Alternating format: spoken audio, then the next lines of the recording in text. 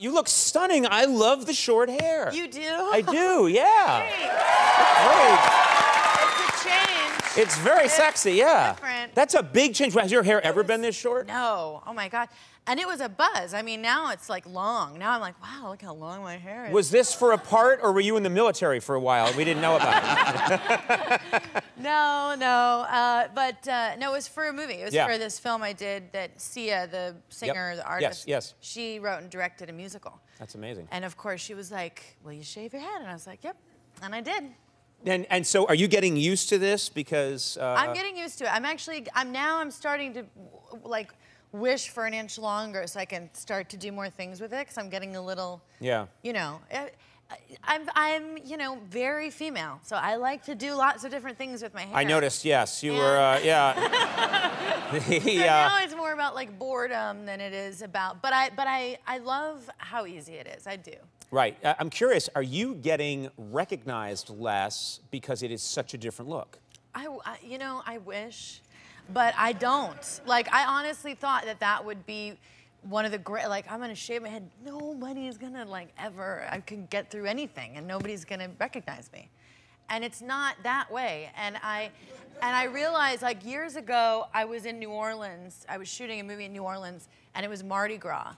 And I was so excited because I was like, oh, I'm just gonna, like, put on a crazy mask and some, you know, black hair, and we're gonna ride our bikes, and we're gonna get wasted, and nobody's gonna know it's me. Sure. And just be completely anonymous. Just completely anonymous, and, like, do Mardi Gras the way everyone should do Mardi Gras.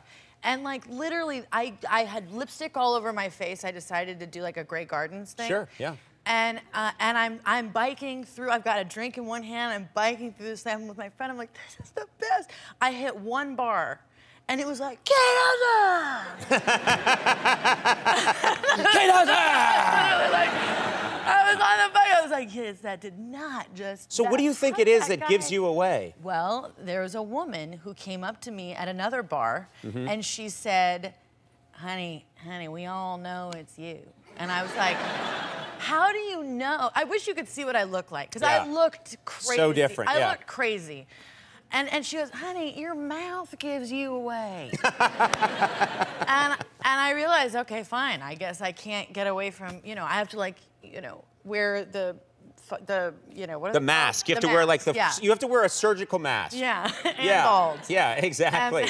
And just walk around like that. It's funny, when people recognize you, if you're wearing a hat or anything, they almost act like you were trying to get away with something, you know?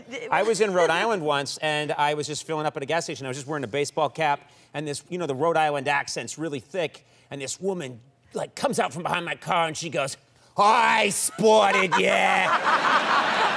I spotted ya! Like, you know, I'm not on the run. True.